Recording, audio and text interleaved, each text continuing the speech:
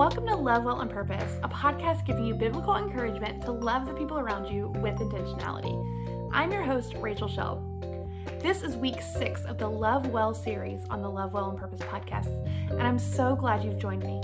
We've been looking at biblical accounts of what it looks like to love well. Last week we talked about Joseph, and we talked about how he lavished love when he could have been bitter and angry toward his family.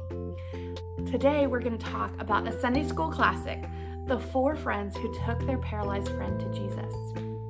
It's found in 3 of the 4 Gospels, and I can't wait to share it with you and share some insights with you from it. Let's get to it. As I mentioned, this story is found in 3 of the 4 Gospels. It's found in Matthew, Mark, and Luke. It's briefly mentioned in Matthew, but then Mark and Luke both go into more details.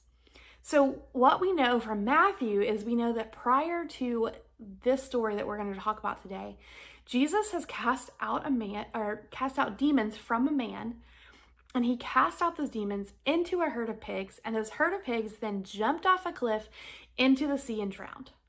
Whoa, that's crazy and hard to fathom. Even more hard for me to fathom, though, is the fact that the entire town basically told Jesus, hit the road, we want nothing to do with you, get out of town. I can't imagine. They've just seen this man's life restored. They've seen him freed from the bondage of demons, and yet they are saying, get out of here, we don't want anything to do with you. But Jesus doesn't go where he's not welcome, and so he leaves. He goes back to Capernaum where he's been staying, and then it tells us in Mark and Luke that he heals a man with leprosy. As you know, leprosy was this highly contagious disease. You were looked at as unclean. You were shunned away from the cities and towns. And so for Jesus to heal these unclean, unwanted people was just such a testimony of who Jesus is, of who God is, that he loves us unconditionally, and he's not threatened by any of our unclean behavior or experiences. So this is the scenario, this is the setup of what's happening. There are crowds and crowds of people. They have heard that Jesus is back in Capernaum. They have heard that he's healing people, and they want to either see what's happening or be healed themselves. And so they crowd in. Think about if you've ever gone to a concert or someplace where it was a small venue and then they oversold the tickets. You're all smashed in there. You're tight as can be. You're like a can of sardines.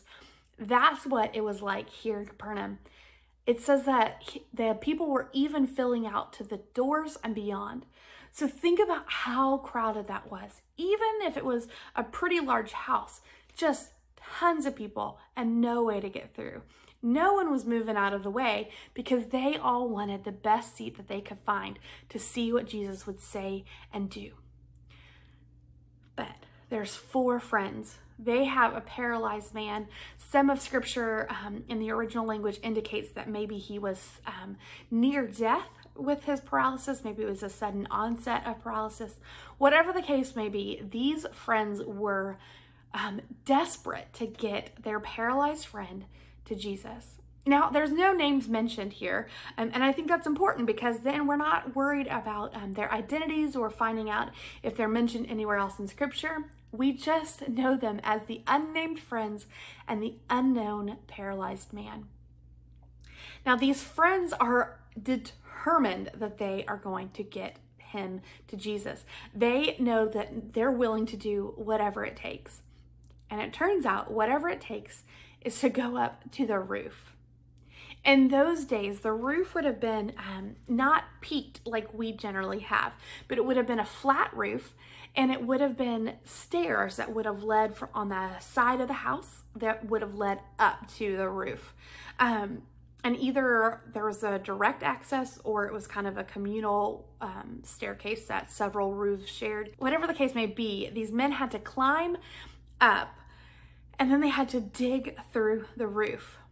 Now, some roofs in that time frame would have just been thatch and lightweight materials. But scripture is very clear and the wording is very precise that they had to dig tiles and remove tiles. What that tells us is that there was an extra layer of work involved. This was not an easy thing to do that took them 5 minutes. This required work. These men were willing to put in the work, and then they each took a corner and lowered their friend down in front of Jesus. Can you imagine what that would have been like? First of all, imagine that Jesus is sitting there and teaching. We know that there were religious leaders and rabbis around, and it says, this is a key thing, it says that they were sitting by. They were not sitting at his feet. When we think about Mary and Martha, and Mary is sitting at the feet of Jesus, eager to learn, eager to listen, the Pharisees and the religious leaders were sitting by. They were looking on. They were looking for a way that they could find fault or something, but they were not eager to learn. But you had common people, you had Pharisees and rabbis, you had all these people there, and they are listening to what Jesus is saying. They are hanging on his every word.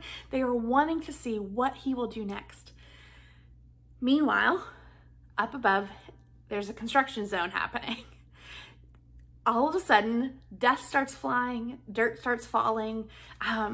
You know, if you've ever lived in an apartment and you've had people above you in an apartment building, think about the stomping that happens. Think about that loud noises when they're upstairs having a party or doing something. There was definitely a commotion happening above. So I can only imagine that what they did is they stopped and kind of just looked up. What is happening? Here's the best part. It doesn't tell us that Jesus said or did anything crazy. He didn't stop and say, look here, watch what's about to happen. No, as far as I can tell, he just carried on as if it was nothing out of the ordinary. Why? Because he knew what was about to happen. Imagine knowing what's about to happen, watching all of the faces of the people in that crowd going, what is happening? And he knew that what he was about to do would be talked about for centuries and millennial to come. Crazy. So these four friends are determined. They get this opening and they lower their friend down on the mat in front of Jesus. What Jesus does next blows the rabbis and Pharisees' minds. He says, your sins are forgiven. We see that in Luke 5, verse 20. Man, your sins are forgiven. Now, Jesus knows our thoughts. He knows what we're thinking and feeling before we ever say anything. And so he knew what the Pharisees and the rabbis were saying, and they were outraged. Who is this person who can say your sins are forgiven? But Jesus knows what they're thinking. And he says, which is easier? Is it easier to forgive a man's sins or to heal? And he then tells the man to pick up his mat and walk.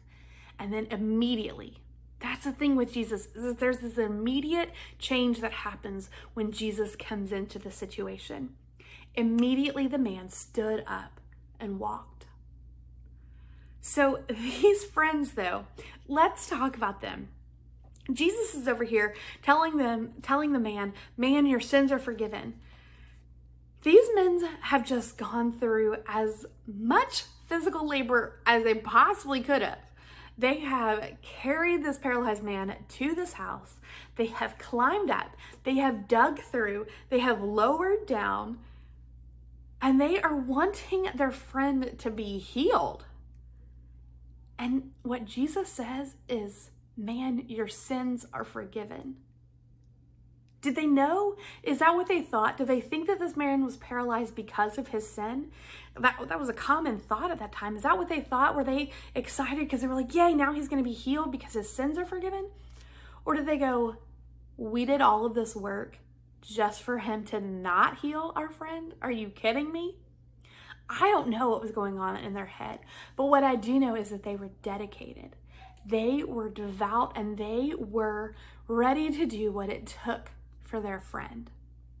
So while one part of the story is really important to focus on what Jesus does, that Jesus is more concerned with our heart than he is with our physical being and our physical nature. And there is definitely that component and definitely the component of what Jesus has done in the situation. And I do not want to gloss over that.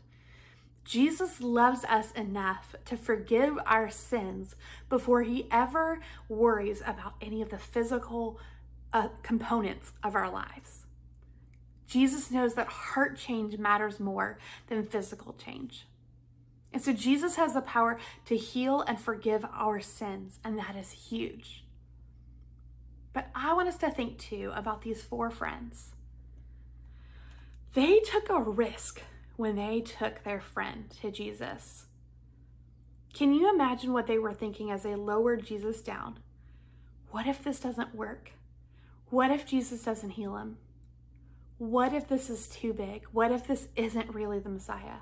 What if he's run out of miracles? We're going to have to lift him back up. It would be so much easier to lower their paralyzed friend than to lift him and hoist him back up through the roof. I can't even imagine. So these men took this huge leap of faith as they were willing to lower their friend down. They were putting all of their faith in the fact that Jesus would see him and heal him. Charles Spurgeon says something, and he points something out. He says that sometimes it is more, actually oftentimes, it is more than one person who brings people to Jesus or salvation. I think of 1 Corinthians 3:6, where it says, I planted, Apollos watered, and God gave the growth. It's easy sometimes for us to think that the salvation of a friend or the healing of a friend or something like that is dependent on us and how fervently we pray, how diligently we share the gospel, and all of these things. I grew up in a religious organization that kind of felt that way, where I remember being made to feel like if I didn't share the gospel with every single person, then their blood would be on my hands. I heard phrases like that. And that sounds extreme to me because Jesus has the power to save that person whether I am faithful or not. Now, there's consequences if I'm not faithful and obedient to what God tells me to do, but their salvation is not dependent on me at all. And so these men, it wasn't dependent on just one of them having this faith. All of them had to work together. One man could not have lowered this paralyzed man down through the roof. It took 4 of them. It took them on each corner of the mat to be able to lower their friend down together. 1 Corinthians, again, remember, it tells us, I planted, Apollos watered, and God gave the growth. Sometimes we might get discouraged. We might have spent so long sharing the gospel with a friend, praying for a friend, praying healing over a friend, and then something happens. They are no longer part of our life. Something changes, they move, whatever the case may be. And then all of a sudden you hear that somebody shared the gospel with them and they radically received Christ and they have had a transformed life, or they have experienced healing, or whatever the case may be. I've had that happen, and it's super frustrating because I think, man, I put in all of this work. I put in all of this time, all of this effort. It's not about that. It's not about me. It's about Jesus forgiving the sins and healing the person. And that's ultimately what I want. If I'm loving someone well, I am not worried about which accolades I can get, how many pats on the back I get. But I'm worried about the eternal condition of this person, and I'm worried that I want God to heal them in whatever capacity that looks like. Spurgeon goes on to say, there's a quote that says, I anxiously desire to see in this church, he was preaching a message, I anxiously desire to see in this church little bands of men and women bound to each other by zealous love to souls. In other words, we've got to band together. We have got to determine that we are going to work collectively, not in a divisive way where we want all the glory and it's not about us working together, but it's about me and what I can do and my abilities and my powers and my fervent prayers. But instead, where we bind together and where we group up and we say, you know what, this person, we want this person to experience the transforming power of Jesus Christ. We want this person to experience freedom in their life. And I don't care if it's me that gets that, or if it's us, or if it's someone else entirely and I never know about it. But we have to be more concerned about the lives of people and about their spiritual condition and their physical condition and their healing through Jesus Christ than whether we get any glory from it. And so I want to encourage us to think about who we are praying for, who we are passionate about sharing the gospel with. Maybe it's a neighbor who you know does not know Jesus. Maybe it is a coworker, whatever the case may be. And then think, who else in this circle knows the Lord? Who else has a strong faith like you? Who else is a prayer warrior? How can you bind together? How can you group up so that you can fervently pray for this person's healing, so that you can fervently work together to love this person well in such a way that they don't see you, they see Christ? See, the thing is when these men lowered this paralyzed man down from the roof, it was no longer, they weren't with him anymore. The paralyzed man was down next to Jesus, and these friends were up and away. See, it's not about us, friends. It's not about our proximity to Jesus. It's about getting the people who need Jesus close to him. And so we can do that through our lavish love, through our diligent, faithful work. These men worked hard to get their friends in front of Jesus. We have to be willing to work hard to get our friends to recognize and see Jesus, to be near him. And we have to pray for their hearts to be open and ready to receive the healing and the forgiveness that Jesus offers. Friends, don't grow weary in well-doing. Work together with other people, bind together with them, and pray and lavish love in such a way that they can't help but encounter Jesus.